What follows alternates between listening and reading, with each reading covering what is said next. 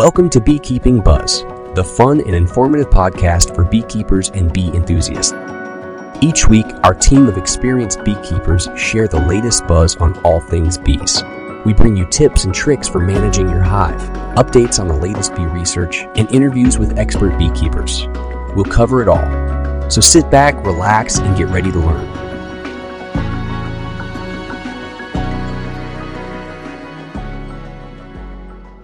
Hive smokers should serve for years before needing replacement. But regular maintenance will extend the tool's life and stop the smoke from getting blocked. I'm going to walk you through several ways to remove soot and gunk so that your dirty old smoker looks new again. Rutland Creosote Remover is a non-toxic, environmentally safe powder that does a great job of cleaning hive smokers. If you don't like the idea of exposing the colony to chemicals, torch inside the smoker once it's clean. This step will remove any leftover cleaning product. You'll want to use this cleaner outside, or you can also place the smoker in your wood stove if you have one. Start by adding a big layer of pine shavings or any other smoker fuel, along with 2 handfuls of coals to the smoker. Use a fire igniter to get a fire roaring inside. Then close it and allow the chamber to heat up. Open the smoker and scatter 1/3 of a scoop of creosote remover into the chamber. Close the lid and allow the fire to burn its course. The unwanted black sooty substance should now break off easily. Another way to remove moderate residue is to use the paper burn technique.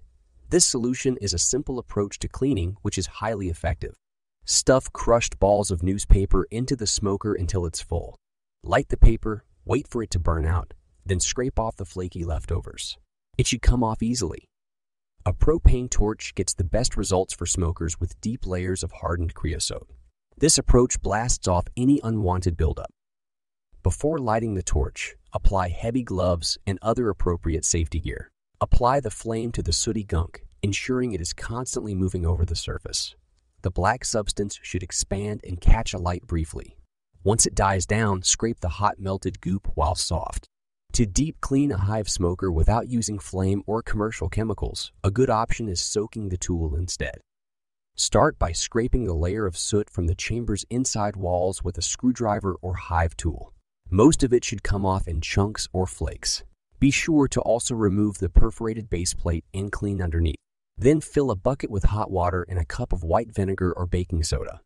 Cover the air tube to the bellows with tape or plug it with a cork.